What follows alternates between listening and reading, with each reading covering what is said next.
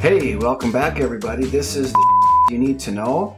And if you haven't listened in a while, we got something cool for this week. So we got an expert on that's going to take a question that was asked, and she's going to answer it. But first, we better hear that question. Hey, we got to hear the question first. So this question is coming out of Iowa, and this gentleman has taken a soil seminar and is looking through his sample results and needs to apply some form of calcium. Likely will be applying ag lime is what he says, but he's not sure how to figure out how much to apply. Is there a way to determine what his baseline calcium needs should be? And so that's what brought Marcia Cripps into this conversation, because as experts, we can flip through this and we may pass, follow, answer. And Marcia answered this question and answered it in a way very similar to exactly how I was thinking. I had more questions. And so I kind of want to hear how your response went on that. Correct. So I responded, "Hi, please do not apply lime unless you have a low pH. Gypsum is a way cheaper and better alternative." And to answer his question more directly, yes, there is a way to determine your baseline calcium needs. You take a soil test and get it sent to a lab. Right. And so if you're going to lime, the reason you're liming is you have acid pH, right? And the lime calcium carbonate is a very specific source that would help increase your pH again. Oh, yes, it will. It's a soil amendment. I want to make that very clear, that lime's a soil amendment. It will amend your soil, and it's a pH adjuster. So whenever I see lime or sulfur thrown around, in my head, I've got alarm bells going off, like, warning, this will adjust your pH. which they can do. And depending on your soils and situation, sometimes that's an economical thing, and sometimes that's not an economical thing. Yep. But no, this individual, I really hope, did get an actual soil test and has a pH reading now. And from that pH reading, hopefully knows that if the pH is low, that yes, lime would be the right way to go to fix that pH.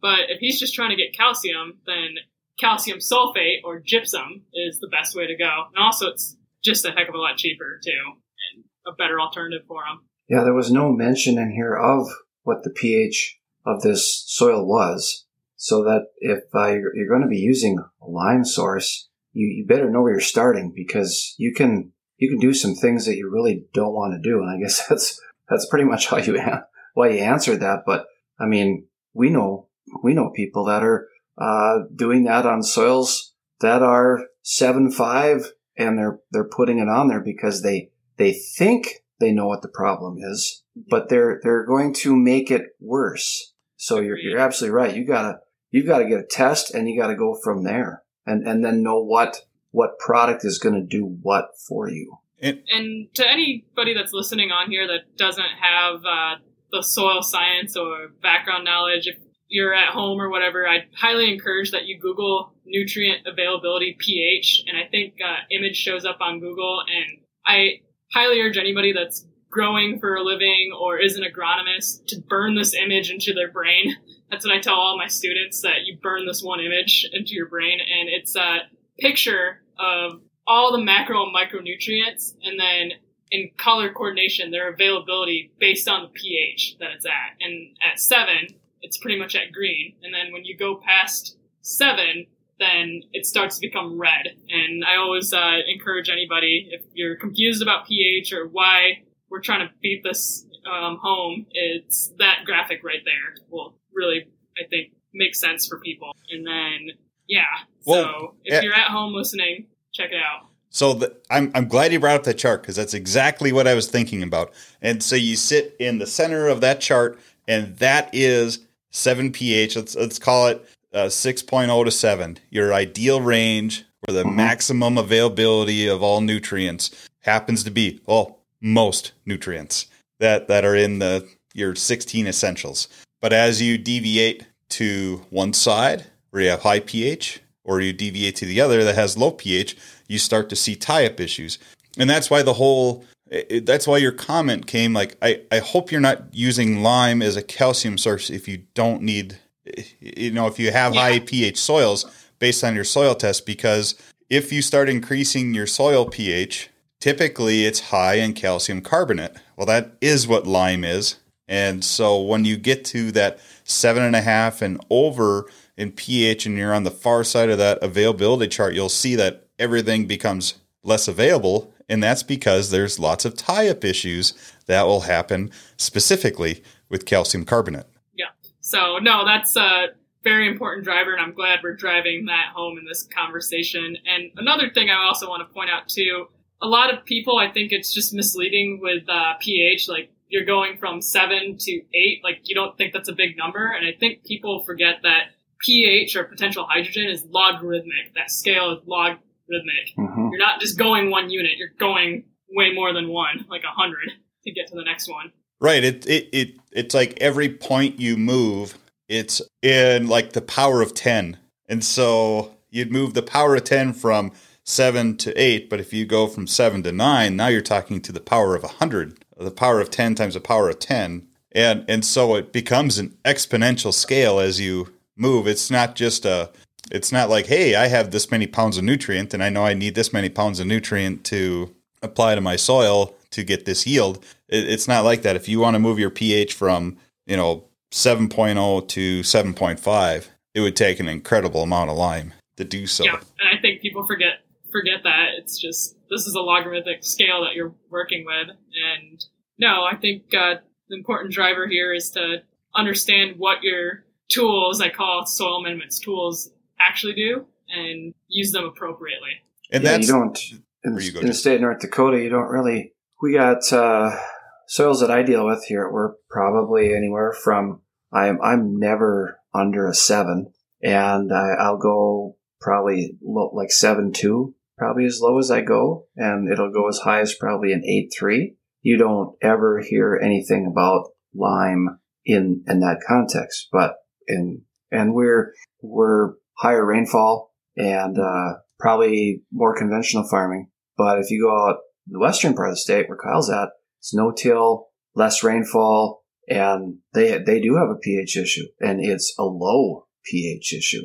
So now this whole topic, I was kind of interested in the question is like, we have to lime or should be looking at lime, but it's not like flat rate lime. There's surprisingly, there's a lot of variability in soils. Well, yeah, even when you just walk a little bit, it's changed. Yeah. Right. And truth be told, I believe most precision agriculture adoption for variable rate fertility is mostly variable rate lime, not variable rate NP or K. I believe you go just about anywhere outside of maybe the Dakotas and northern Minnesota, and you get into where liming is more of a regular application. And variable rate is a very commonplace thing for lime, and it's not for other nutrients because it's spatially, it changes across the field so readily. I mean, that is the issue we have in the southwestern part of North Dakota where I live is we have elevation change in fields. Some fields are relatively flat, but we have elevation change of upwards of 100 feet in elevation change in some fields. And wherever you have your higher organic matter, your lower swales are typically your higher producing area. You have more organic matter. There's more mineralization there. And that's actually where we're seeing our lower pHs. And as you go across, and I've seen them down as low as the high 4s. And as you go, and as you go across hilltops, they'll be up to like 8.1, 8.2 in the same exact field. Oh my. Yeah. And so when you take a regular composite soil test, a lot of that gets masked. Mm-hmm. You're not seeing that. You're missing it. Yeah, you miss it. And so I can see in the future for us, variable rate lime will be definitely a big player as we keep uncovering this pH issue that we're dealing with. Correct, but you found all that information out by actually physically going out there and taking a test. Yes, that comes back to the main story, and we talked about that earlier. Is that we'll reference back to this question. There's things that we don't necessarily know, and we're making assumptions on some of this because he says he references soil tests, but how many years ago were these soil tests? How were those soil samples taken, and how did you achieve those results? And so that's the big thing. I guess a big takeaway I want to give people listening is one of the least expensive things you can do on your farm is take a soil sample. And it's like the gauge that reads your gas tank. Would you go driving on a road trip and not know how much gasoline you have in your vehicle? How do you know when to stop and refill? There's a lot of inefficiencies there. You could be running out of fuel in between gas stations, or you could be filling up so often that you take a lot of extra time on your trip. And so one shouldn't be thinking about farming that way. You should just be taking the soil sample, know where you're at, and know how to adjust for maximum efficiency. Well, when I was in Minnesota, the one crop that you really got to pay attention to was alfalfa, because that's a very pH sensitive crop. You don't want to be under 6.5. Things you just don't grow very good alfalfa at all. So you had to prep for that. Make sure that everything was ready to go, or else it was. And if you had poor alfalfa, you didn't have much dairy production through cows. So it was critical. No, I think proper soil sampling should be an annual thing and needs to be done. I think the thing that bothers me most is when I see anybody try to make a recommendation off of a old soil sample. Like, to me, that is like a doctor going to prescribe medication on a 3-year-old blood test. Like, you could possibly die. And there's a lot of factors that change in that amount of time. Exactly. So that's the analogy I use when people get a little, when I get pushback on, why should I pay, what's a soil test, $25 to go do this? It's like, well, would you forego a blood test before you go and get medication? You wouldn't do that. And I hope if a doctor writes you a prescription off of a 3-year-old blood test, that they get their license revoked. Well, there we go. but it was a good question. It was great to have Marcia on here, because it's like we're trying to pull some of the experts in. You can hear their expertise and dealing with some of these questions. So it's thanks for doing this. We appreciate it.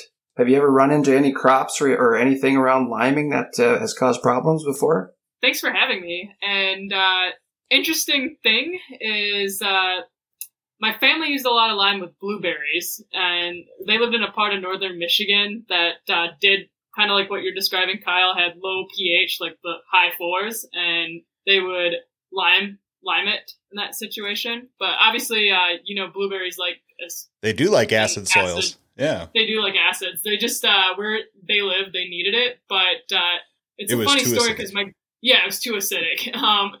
And it's a funny story about lime. The first time I ever heard about it was from my grandpa and my dad, and they didn't understand the science of it, but they'd always tell me lime sweetens the soil. That's the first time I ever heard of it. And I was like, what's it do? They're like, it sweetens the soil, makes it sweeter, so then the blueberries can grow. And once I finally went to college and, studied agronomy, I was like, so it raises the pH. And then they looked at me like I was crazy. They're like, no, it sweetens the soil. I was like, no, it raises that's what it does. I was like, because in order to memorize it in college, I always said lime it up, to remember, lime pulls the pH up. And then whenever I said sulfur, I said sulfur it down. So I'd remember that it dropped the pH down. But yeah, so that was my first interaction with lime was with my own family. And they called it a soil sweetener. I'm going to be using that now. I'm going to sweeten my soils. I like it. Oh, no. No, but the whole idea behind this AgVisor Pro app is, yes, you can anonymously ask questions, and you'll get a whole group of people that will give you some answers. And are we specifically answering this gentleman's question? Not necessarily directly answering, but we're trying to fill in the holes we would see in this. But if you are the person asking this question and you get 4 or 5 individuals answering, that's the idea behind this app, is that you can get further into the discussion and work with an agronomist that really has some subject matter knowledge, in this case, knowing more about just where and when would you need more calcium in your fertility program. And you can have or you can get smarter people than you, like Jason and Kyle, since you're a green person, or you're greener in your career. So somebody that's got a little more gray hair than you. And then if you want to, you go through and you're like, hey, that Marcia's answer was direct to the point. I never thought of it that way. You can get a hold of Marcia and start a conversation that way. And it's like, wow, she really knows her blueberries. I didn't know you didn't blue. Yeah, my grandpa and my dad, they got lucky that they were just in a spot where it worked out. But I have seen an old client of mine that he went from a 7.5 and over the course of a couple of years ended up with like an 8. And he very much regretted his decision because that crop was not happy at an 8 pH, and he ended up having to come back with sulfur. And unfortunately, he did that because somebody who didn't quite understand what they were doing. Well, just like I think this person that asked the original question may have misunderstood that when they were throwing down the line, they thought they were using it like gypsum and didn't realize, oh wait, I'm actually pulling the pH up to the point where they were in that part of that photo that we were talking about where it was in the red, where nothing was being cold. There we go. Great point. And so that, again, no question is too basic to ask, and be as specific as you can. And that, folks, is the you need to know this week. So thanks for coming on, Marcia. And thank you. Thanks for having me. Yeah, for everyone else, we'll see ya.